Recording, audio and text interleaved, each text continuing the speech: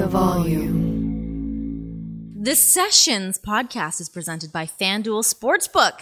There's no better place to bet the action than on FanDuel Sportsbook during the football season. Let me tell you a few reasons why. First of all, they are America's #1 sportsbook. Duh. It's super easy to use. It's safe and secure. No tomfoolery. Fast payouts. As quick as 2 hours.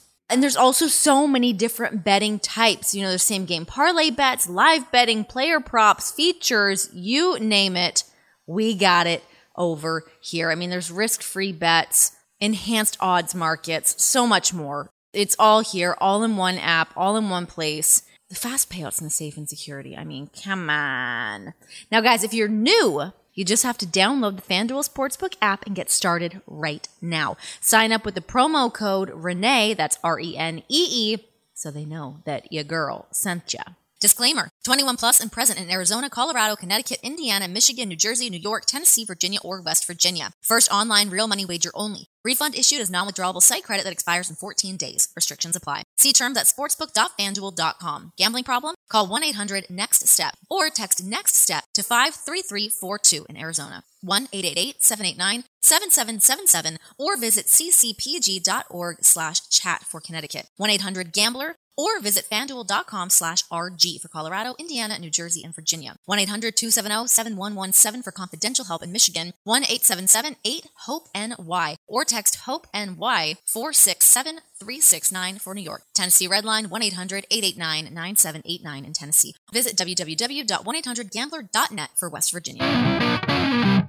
How the hell are you doing? What's going on? We're entering another lockdown up here in Canada, so we are figuring out how to work in those confines. You know, so much of our normal life is spent touring, and so now we're like, okay, what other projects can we take on right now? So we're in the studio actually today. We're working on new music. I think a lot of bands and artists have like 4 albums worth of material now that have just been that they're sitting on. But yeah, thanks so much for having me. Oh my, no, I'm so glad to have you on. I'm sure you don't remember this, but I interviewed you a million years ago. On The Score? It wasn't even for The Score. This was like, I was working for what was Byte TV at the time, which kind of merged with Ox TV. And yeah, I mean, this was like a million years ago, right when like Jackson Square was coming out. Like this is a whoa. Yeah, we were like in Hamilton. I actually think I might have been shooting something. Maybe I was. No, I wasn't working at The Score. I was gonna say I thought I was doing something with like the Tiger Cats at the time. I don't know. I was just in Hamilton and we did an interview. But anyways, here we are 1,000 years later. Well, it's been so cool to see your career evolve. And because I obviously remember you most from The Score. And then, you know, you stop paying attention for a second and then you turn around, you're like, oh, Renee's in LA. And like, holy shit, like, wow, like a lot is happening. But I mentioned to my friend, Adam Burchell, who's a friend from Hamilton. He's now like the head of music at TikTok, but he worked at Live Nation for a long time. And I mentioned he's a huge wrestling fan. And I mentioned I was doing the podcast with you.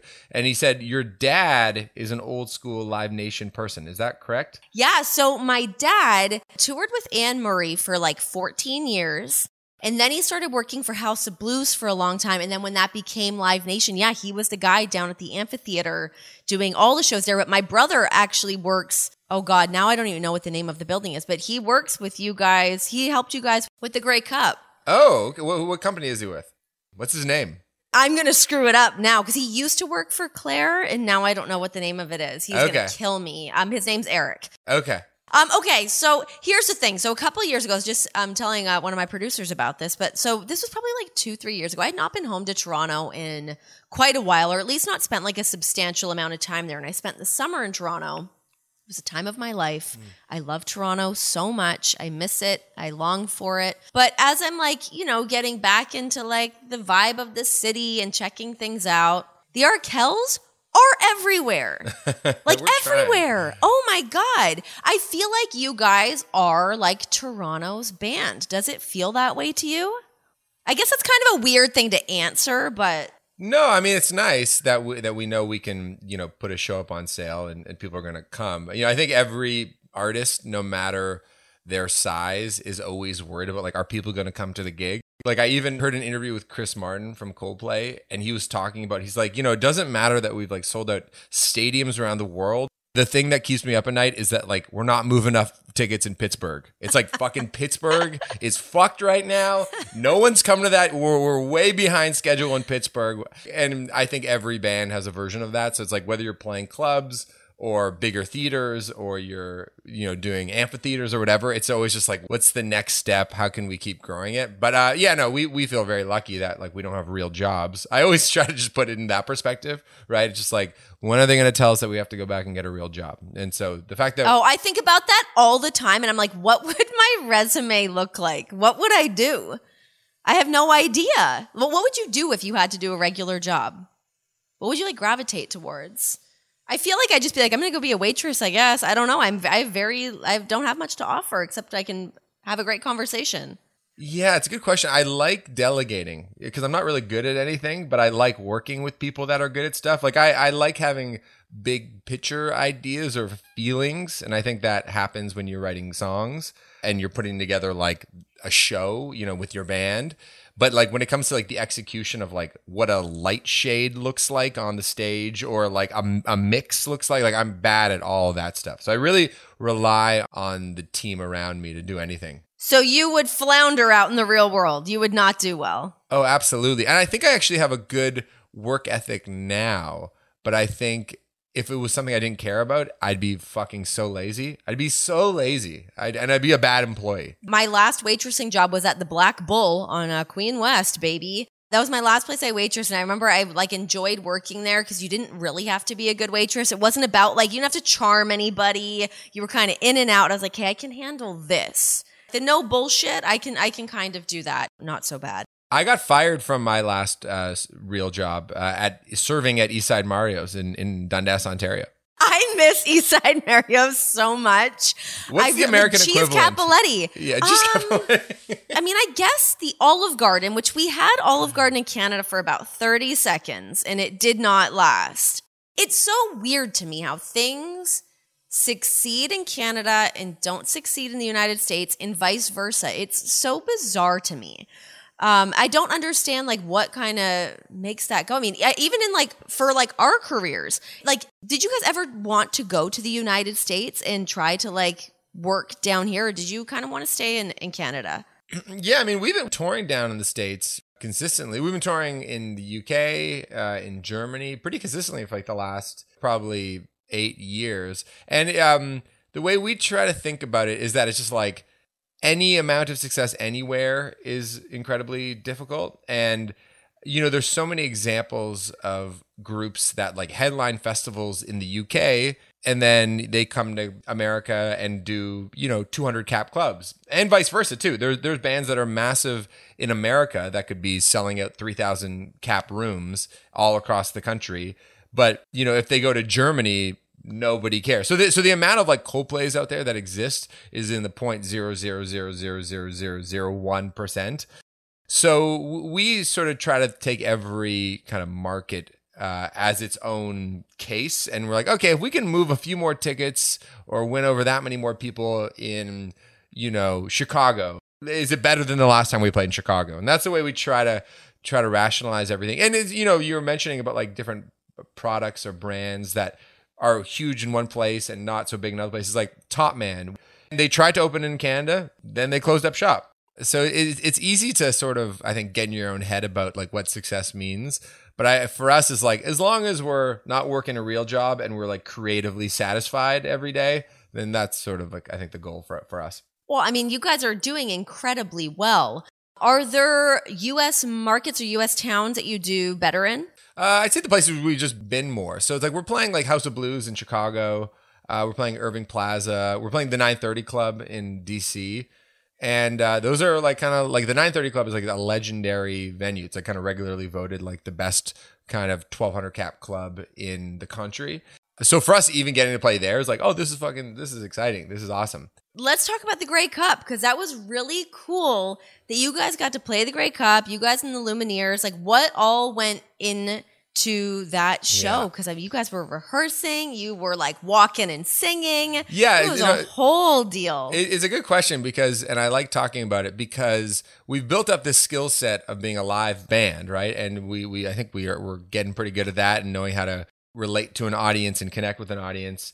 But putting on a show for television, as you know, is much different than entertaining a live audience. And there's some overlap, but there's a lot of things that you just do much differently if you're only thinking about the TV viewer at home. And the Grey Cup for our American listeners and watchers is like the Super Bowl of Canada. It's like the final game in the Canadian Football League. We were the halftime show, and we got to build out this like 15-minute musical performance any way we wanted. And to their credit, they allowed us to sort of take full creative control, and we got to build out this sort of like medley of songs of our kind of biggest material.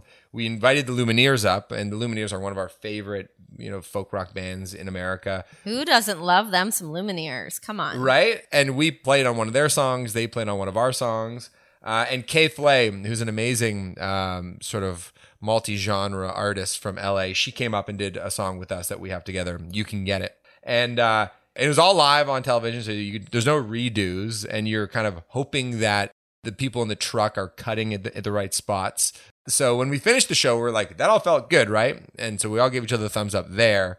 But then it was like, okay, let's watch it back and hope that all the sort of sleight of hand stuff that we were trying to pull off and the lighting and everything looked as good as we'd hope. And they did an amazing job in the production side. So a huge shout out to them. What was even the process of being asked to do the Grey Cup?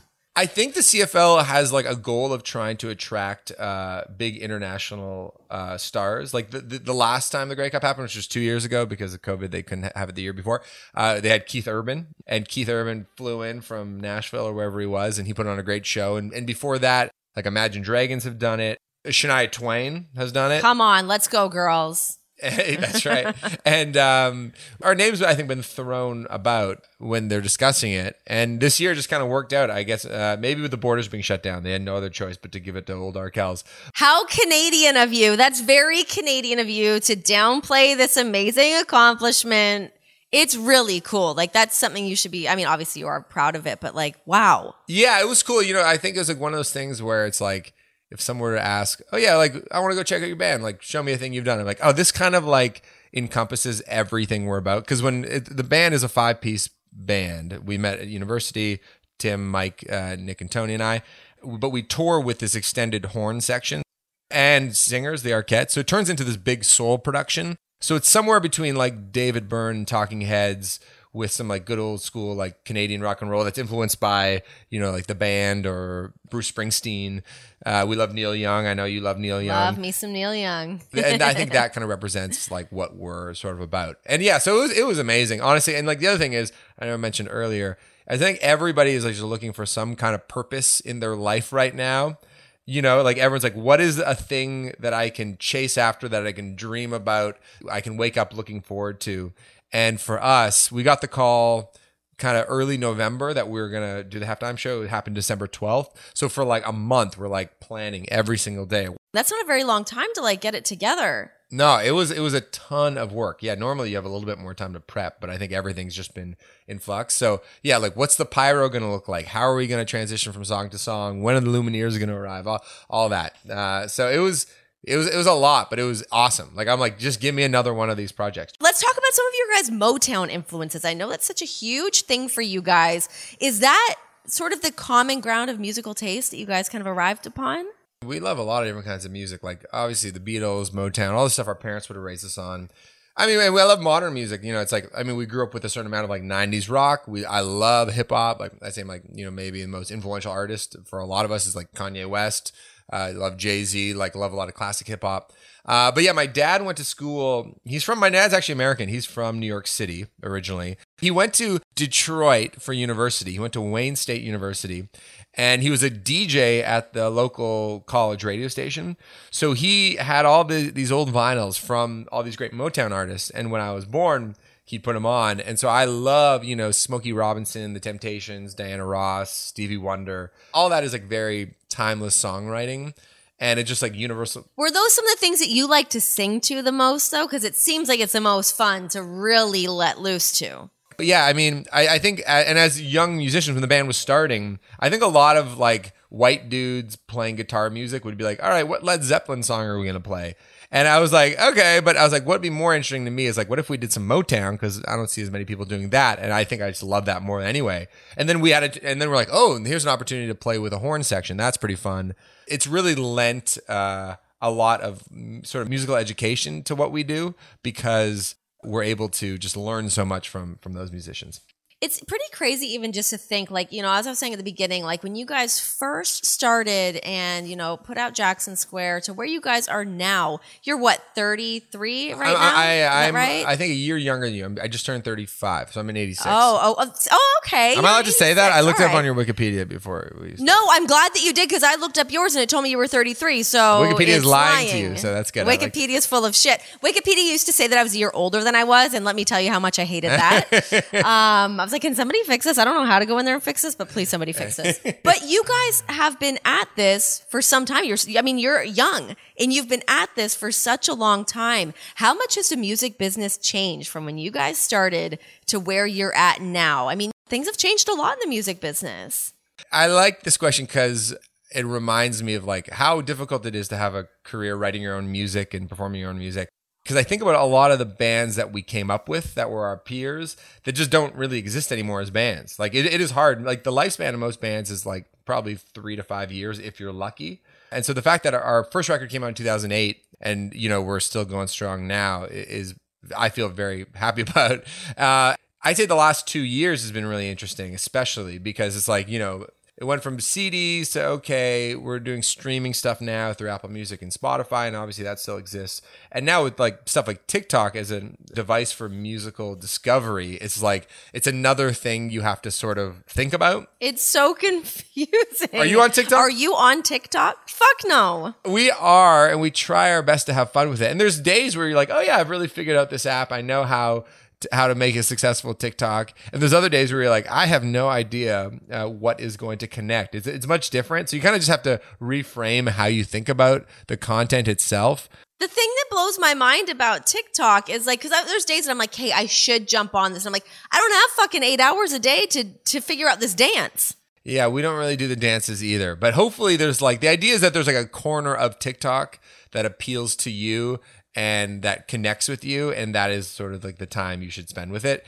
But yeah, it's interesting. It really has, the industry has really changed. I think for us, so much of our business though is based around the live show. So it's like, that's the one thing that I feel comforted in that it's like, sure, like technology can change, trends can change, genres can become less and more popular. But like if we can always deliver like a good live show that has like a universal appeal that like anybody can go to and go, oh yeah, that band's fucking good, I'll pay $30 for a ticket, then I feel good about that. Sometimes I feel like I'm becoming that like crotchety old woman that's like, get off my lawn. When I'm like, man, there's so many different ways for people to, you know, quote unquote, to like be discovered or to like have their talent shine through a thing. And it's so different from like, I mean, essentially our careers started at the same time in completely different venues, but we started at the same time. And I feel like, I mean, definitely for me, it was like, you got to hit the pavement. I had a physical headshot and resume, and like I had my demo reel burnt on a disc. I'm knocking on like Much Music's doors. Like that just doesn't exist anymore. Kids don't have to do that at all anymore.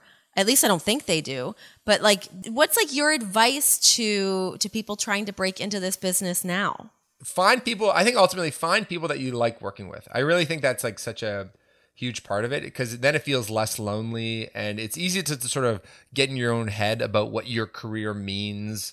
As long as you have a peer group, no matter what you're doing, that you can lean on for support and you can have fun doing it, then it'll be okay. I think it's like the feelings of like loneliness and failure when you're trying to, you know, become something in the entertainment industry, that is the hardest part. So do your best to remedy that by just finding good people that also help your skill set too. I think everybody can bring something different to the party. Like, you know, you're a host, but you rely on a production team and other people that are really good at their job. I think that'd be my advice, is just like find your people and that'll make the whole experience better. What advice would you give?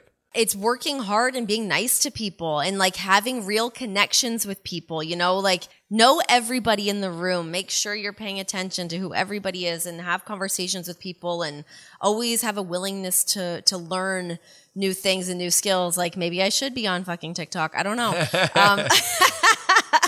But I think that is the thing, is just like keeping your eyes and your ears open and having like a willingness to adapt and being open to opportunities. I kind of talk out both sides of my mouth with that, because there's times that I've been like, oh, I've said yes to an opportunity because I'm like, well, let's see what I can make of this. And I'm like, oh, I kind of wish I didn't waste time doing this thing that maybe I shouldn't have done.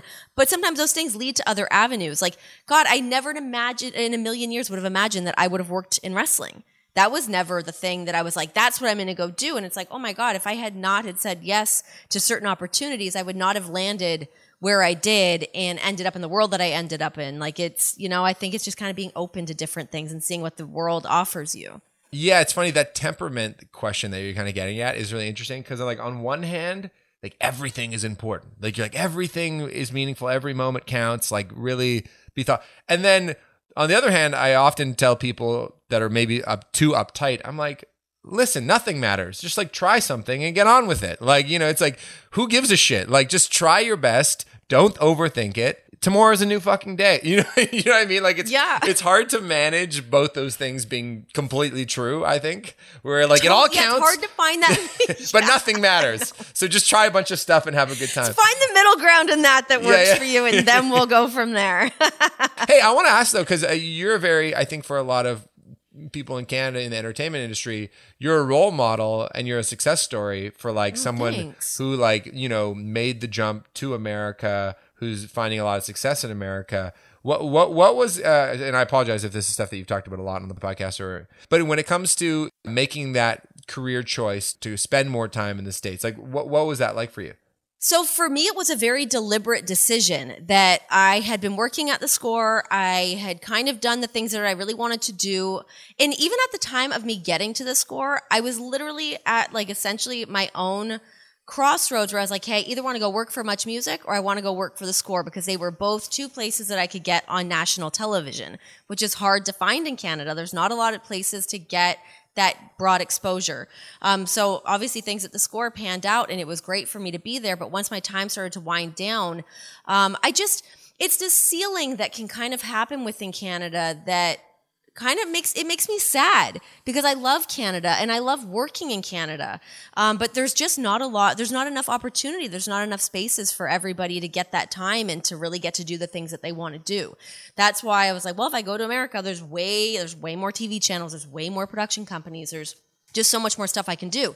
Listen, if I could have stayed home and bid George Stroumboulopoulos, maybe I would have done that. But just having more of that opportunity, but it can be such a hiccup and it's so much work and it can be so daunting to get your work papers together, to find someone that's going to be able to sponsor you, to help, you know, sort of make your own dreams come true. There can be a lot of roadblocks along the way. And that's always been something that I don't think a lot of people pay as much attention to between Canada and the United States. You don't realize it. Like, no, you really do. You have to get your different visas and you have to jump through all these hoops in order to just maintain any kind of job. And then you're tethered to that one job. And it's like, it's a lot. It's a lot to wrap your head around for sure. Yeah, you're right though. Like Canada is just a smaller pie. Like America is a very big pie with many slices of that pie, and Canada is like a very small pie. But there's sometimes like there's people in Canada whose careers that I really look up to and I really love. Like I love Marilyn Dennis. I think she's fantastic. I love that she's had her show for so long. No, it's true, you know, and I think it's one of these like truly like to each their own sort of thing where it's like if you love the adventure of going down to LA and you're up for the challenge, awesome.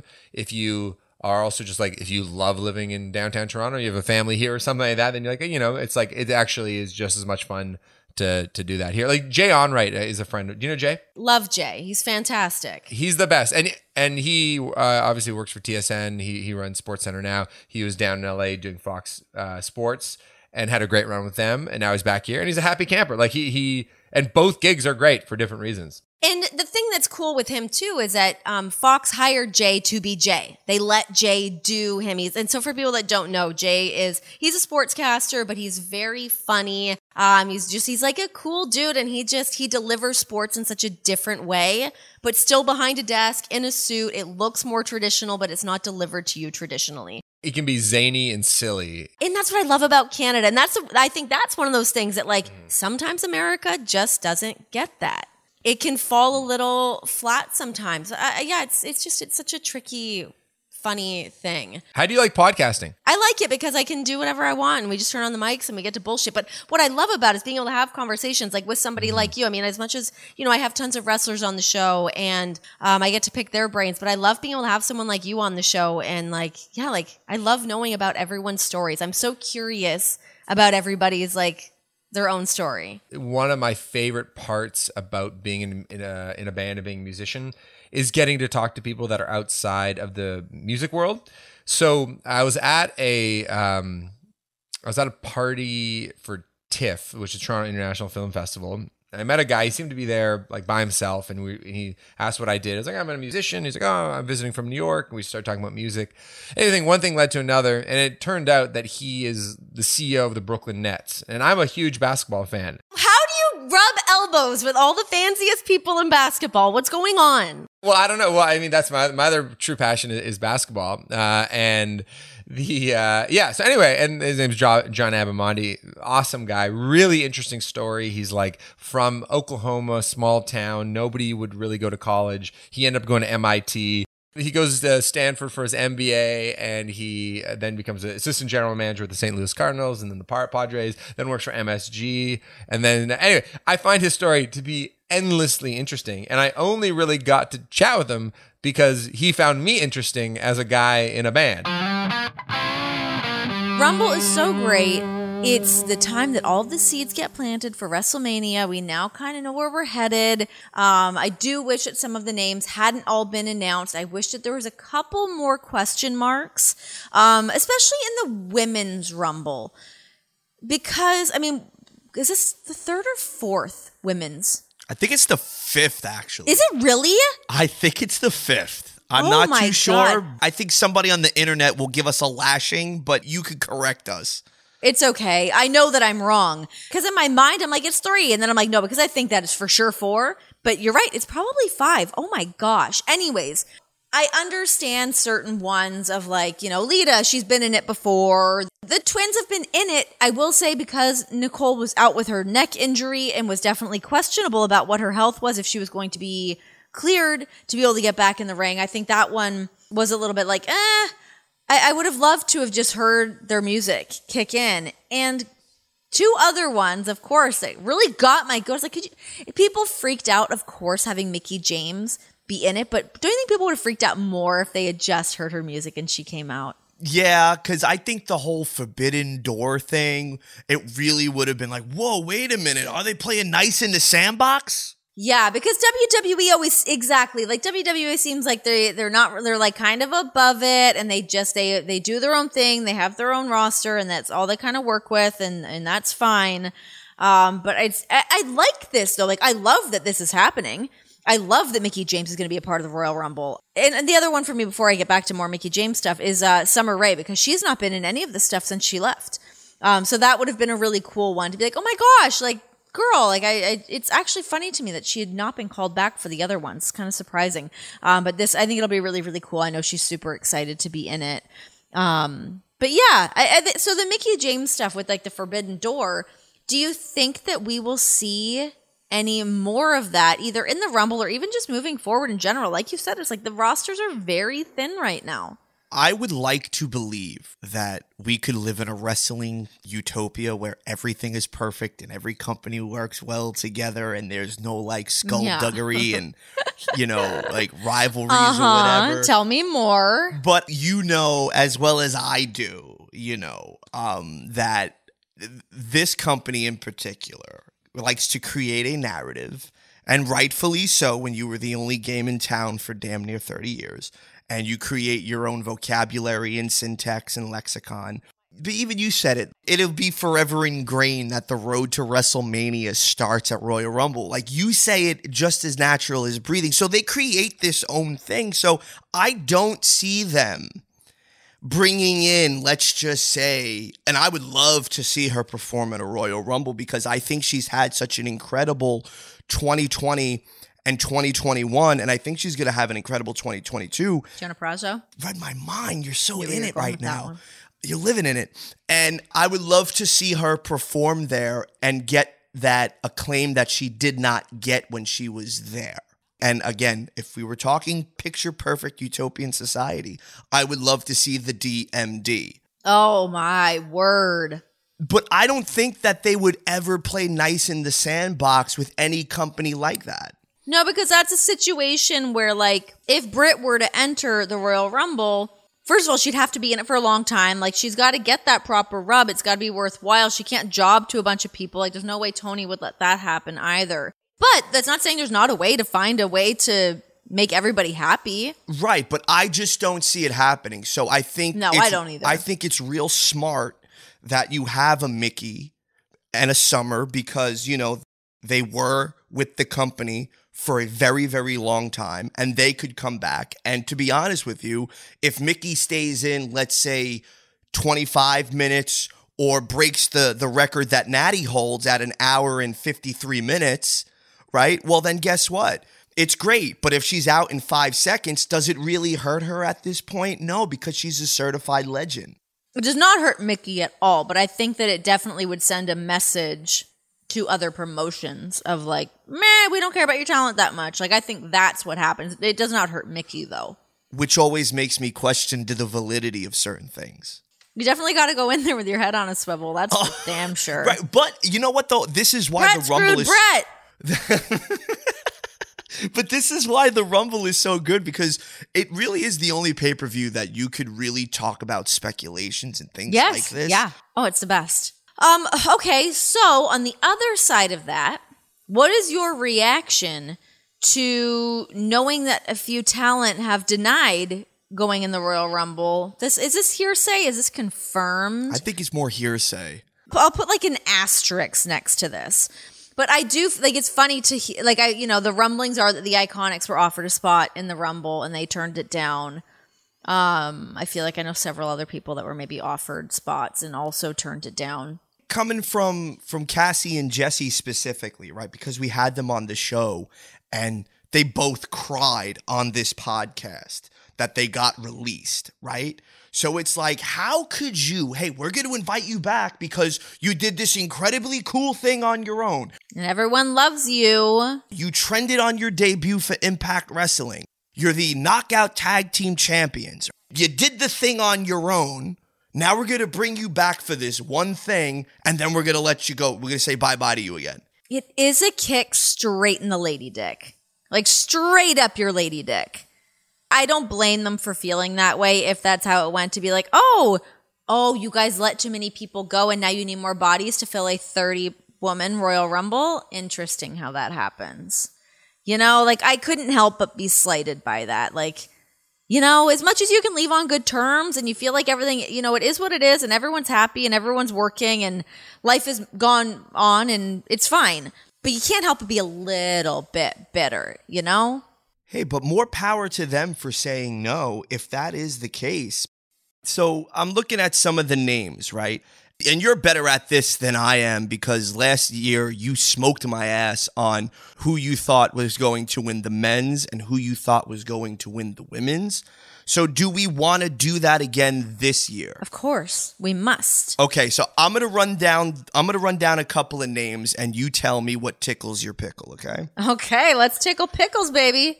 All right. Bianca Belair, Liv Morgan, Charlotte Flair, Naomi, Rhea Ripley, Nikki Ash, The Twins, Carmella, Queen Zelina, your bestie, Lita, Michelle McCool, Kelly, the 24/7 champion Dana Brooke, Natalya, Mickie James, Tamina, Shayna Baszler, Summer Rae, Aaliyah, and Shotzi. Let's also add in the rumblings for Rumble. What if Ronda shows up? And going with them, I think that's the one that does the 27 spot. Everybody loves the 27 spot. Number 27, the most wins. Kicks, punches, judo throws, and she wins. Bring in that mom strength, baby. Yeah, like I wonder how she's doing. I mean, she's only had her baby a few months ago. It's so funny how like, and I love this. I'm obviously all for this. I'm all about cranking out a baby and getting back to business. But I will also say, like, it takes a toll. When you are just a couple months postpartum, it's a big deal, and a big spotlight all of a sudden is on you, and it's like, oh my God, do I really want to be thrown into the mix like that? But Ronda Rousey's obviously a different beast of a human being. I mean, you want to talk about somebody who just wants to accomplish shit left, right, and center. What is it? Don't be a do nothing bitch. That's one of my favorite phrases. I love it so much. So Ronda's obviously more than capable of getting in there and being an insane athlete that she is. I think it's time to have Ronda back. I think that we need that to kind of mix things up. We need more people. Becky needs more people to work with. Charlotte needs more people to work with. Like, it needs to happen. Where the hell is Asuka? Dude, where is Asuka? I don't know. I've been wondering this as well. So I know she was out with an injury for a while, but she has just been off TV for, I don't even know when the last time was she was on TV, to be completely honest. I'm not sure what the time frame is, but it has been a very long time. It's got to be at Rumble, right?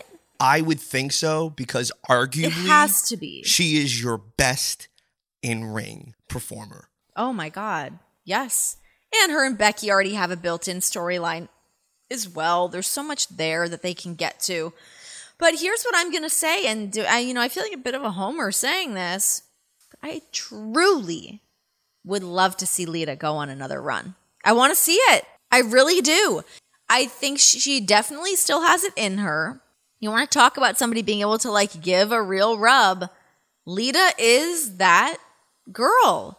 Like, I would love to see Lita go on. Like, to see Lita do a program from Rumble into Mania, have that moment. Like, that would be cool as all hell. She looks amazing. She seems like she feels amazing. I know she's taking her training quite seriously while, like, still having fun and enjoying everything. I really would love to see this happen. I mean, Lita is a once-in-a-lifetime generational talent. Could you imagine Lita having a program with Rhea and really mentoring Rhea? Riddle me this. Hear me out on this one. What if we see Lita reunite with Team Extreme? I mean... What's your face? What are you thinking about this? I think it'll melt people's minds, but the question is, like, are you bringing them back when you just released one? No. I mean somewhere else. I don't mean under WWE. I mean somewhere else. Oh, yes. If that were to happen. Oh, my God. And, trios are a big to-do now in professional wrestling again. I would love to see her maybe show up someplace else, do the business, pop the crowd, hit the moonsault. Which she's been practicing, by the way. I think she would be trending on Twitter and people, like, their brains would melt and ooze out of their ear. It would be so cool. Okay, so let's get down to it. Finals. Who do you see winning the Women's Royal Rumble? Now you put the dark horse Ronda Rousey into my head. And looking at this roster, would I like to see Bianca become a 2-time WWE Women's Royal Rumble winner? Absolutely. But if they do this dark horse and Ronda does come back, because like you said, they have to zhuzh something for WrestleMania, man, I'm going Ronda Rousey comes back, 27 spot, does like the judo throws and whatever. And I don't give a damn about my reputation. Everyone freaks out. She comes and then she does the infamous point to the sign. It is with the point. I'm a little torn. I want it to be Lita. I honestly would really love to see Lita win it and get her Mania moment. I think it would be really, really cool. I think she can go. But as my other option, I give 2 options because it's the show is in my namesake, so I'm giving myself 2 picks here. I like the idea of Asuka coming back. I really like that idea. I think I would love to see her come in and just kick everyone's ass. I think it's really special that she has been off TV as long as she has. I don't know if there's anything more to it. I know she was out with an injury, but like I said, like I don't know how healed she is. Maybe she's been healed for quite some time. Maybe I'm talking up my ass and everyone listening to this is like, no, she's out with this, and this, and I just don't actually know. But if she's being kept off for a reason, like there's something to be said for being off TV for a little bit and rebuilding your stock, you know, and having that big pop and having that big moment. And that could be it for Asuka. I mean, she's such a star. She's so important to that women's locker room and to that division. I would love to see Asuka as well. Asuka Lita, my final answer. Okay, so the men's Royal Rumble is honestly, I don't know. Can I tell you this? Let me tell you this. I love the Royal Rumble, but I don't feel that passionately about the men's Royal Rumble right now. I'm more interested in the women's, to be completely honest. So I was doing a little bit of a Rumble preview on my Sirius show with Misha. Granted, Misha doesn't watch much professional wrestling, so we were just kind of like, batting a few things around. But I looked at the men's and I'm like, I just don't know. I don't know what's interesting to me here. I don't know what's really talking to me. I mean, let's go through a couple of names, right? Let's see what we have here. Rattle them off. And again, you tell me what tickles the pickle. I think we're going to get more surprises for the dudes than we would for the women. I mean, you would hope so. There's definitely more to work with, which, by the way, #free Ali, but we'll save that for afterwards. I'm just going to yell out pickle when my pickle's been tickled. Kevin Owens. God, I kind of like Kevin Owens, actually. Okay, I'm going to give like a half pickle. I'm going to circle back to fill out that pickle afterwards. I'm going to give a half pickle to KO. My best friend and yours, Big E. God, I love Big E. Obviously, I love Big E. I know, but it was like you took the belt off of him so prematurely, and now do you start the chase again when he's been off TV and it was really nothing interesting going on the last 2 weeks with him? Like, what are you doing? Like what do we do? And like the thing is, honestly, with Big E, where like the way I look at him is he's so talented and so beloved. Obviously, I want to see him in those title pictures. I want to see him as champ, but I don't think he needs to have a title to be important. He's so damn good. Right. But he's always, I think at this point, I feel like he's always going to kind of be reinserted into those championship matchups, you know?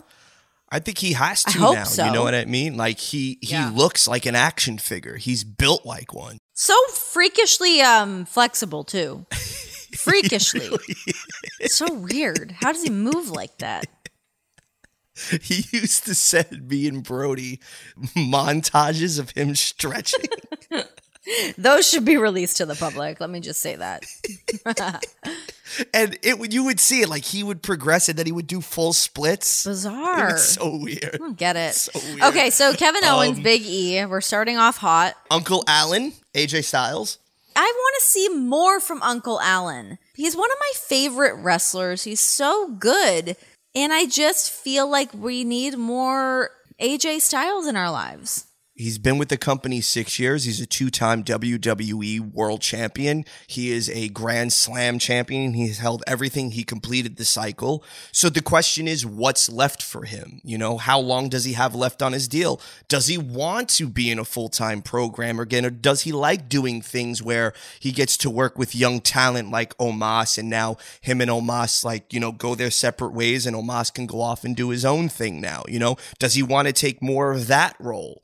You know, so who really knows? But I think he is such a special guy, and he's just there, and it's crazy to me. Isn't that fucking crazy? And you want to talk about somebody that you thought would never, and they never did this, and this was a total surprise, and you were there.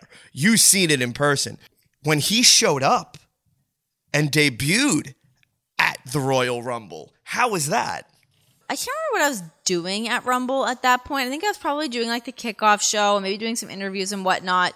But yeah, I remember like the crowd's reaction, but it was more so like everyone in the back being so excited that AJ Styles was there and to have him in the mix. And it was really special too. And it was like AJ and the Good Brothers and then Finn Balor. And it was like, oh my God, it just felt like this whole new dream team club, if you will, making their way into WWE. And it really was so special and so cool. And that felt Forbidden Door-ish of like, oh my gosh, what are we getting here? And like, how, like, is AJ just going to get to be AJ? He doesn't have to like have a whole new character change or anything like that. Like, we just get AJ Styles. It's cool. And that year, to me, was super cool because he did something, and Cody did this too, and nobody really gives them the flowers for this, and I think we should on this show, where they all worked a Wrestle Kingdom and a WrestleMania around the same time. Like, That's pretty cool. AJ worked Wrestle Kingdom and then did the Rumble weeks apart from each other. Wait, what if Will Ospreay enters the Royal Rumble? I think that would be incredibly cool because WWE, if you read the dirt sheets, brother, they really want to have a relationship with New Japan Pro Wrestling. My pickle's been tickled. I mean, you mentioned Ospreay and it's going...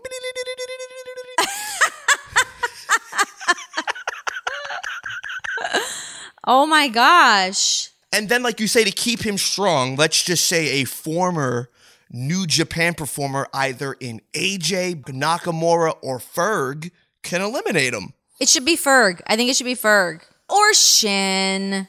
I love Shinsuke. Can we talk about those two? I would love to. They're clearly going to be in it, but what are you doing with Ferg and Shinsuke? Yeah, I really don't get it. It's like I look at somebody like Shinsuke Nakamura and I adore him. But him as a performer, he's got one of the best entrances in the game. He's just so efficient. He's so good at what he does. And for him to just feel middle of the road right now is a bummer. That's going to be one of those things that ends up in a fucking headline dirt sheet thing saying that I said someone was middle of the road, which is annoying. That's not what I mean. Totally misquote you as usual. Oh my God. It's my nightmare. But no, I think that Shinsuke is so talented and he's just got such a cool look. He's so different from everybody else that you got to find a way to keep him special. Keep him special and find a way to make him work and make him connect and put him in spots to succeed. He's amazing. And Finn Balor, it's like, the guy looks like $1 million. I'll never forget when he first signed to WWE as part of NXT, and he was working on his entrance, I think with like Hunter, maybe Undertaker, I don't know who all was there, but I remember William Regal was like, what do you think of him? What do you think of Fergal Devitt, the Prince? And I was like, I think he was asking me if I thought he was like handsome. I'm like, yeah, of course he's a handsome guy. And he's like, yes, but he also looks like he could kill you. It was just like the most like regal thing where I was like, yeah, I mean, you're not wrong. But yeah, I mean, Finn Balor's, he looks like $1 million. Like, what else can you say? Like, he's such a great wrestler. He looks awesome. He's got all of the tools. He's got them all. Okay, so moving forward, we have the United States champion, Damian Priest, who they should start to strap the rocket to that kid's back. Giddy up. He's got it. It's time to really move him up the ranks. I think this is going to be your pick. I really think this gets the pickle throbbing. I think it's Johnny Knoxville. Oh, calm down. My pickle is shriveled. I love Johnny Knoxville. And honestly, the Jackass movies, I love them. I love the Jackass movies so much. I actually love that Sami Zayn is the go-to guy for shenanigans like this at this point. Like, it was just funny because Sami Zayn is such a great wrestler.